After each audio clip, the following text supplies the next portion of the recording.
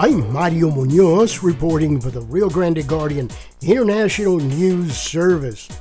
In Brownsville, the new eBridge Center for Business and Commercialization is now open. Mayor Trey Mendez got a private tour of the new eBridge Center on East Adams. It's your first full visit since it's been finished. It is. It's the first time I get to see it since it's been done. I've been in here throughout the process. Exciting to just kind of see it all come together and finally the grand unveiling on Thursday. It's going to be fantastic and really looking forward to it.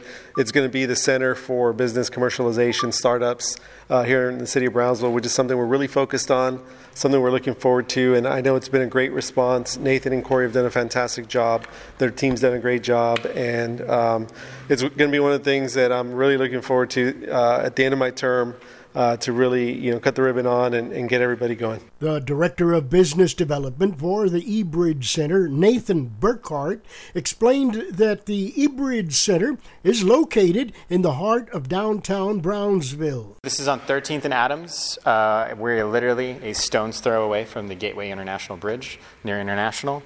We're in front of the B Metro bus station. We're about a block away from Historic Market Square and a block away from Texas Southmost and arguably 3 blocks from UTRGV. After his private tour, Mayor Trey Mendez invited everyone to go see the new eBridge Center. Just to invite everybody to come out if they can on Thursday at 3. We've got a pretty good crowd that's going to be here, a lot of great speakers, recognizing all the people that made it possible. And it's going to be one of the last things I get to do as mayor and thank everybody for their work, and it's exciting. We, I know, have RSVP list of a couple hundred people, I believe, up to this point, so it's going to be a big crowd. Come early, stay late, wear blue. Again, you can go see the new Brownsville eBridge Center during the open house this Thursday, March 9th at 3 p.m.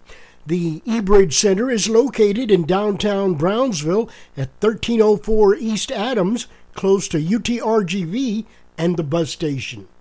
I'm Mario Munoz reporting for the Rio Grande Guardian International News Service.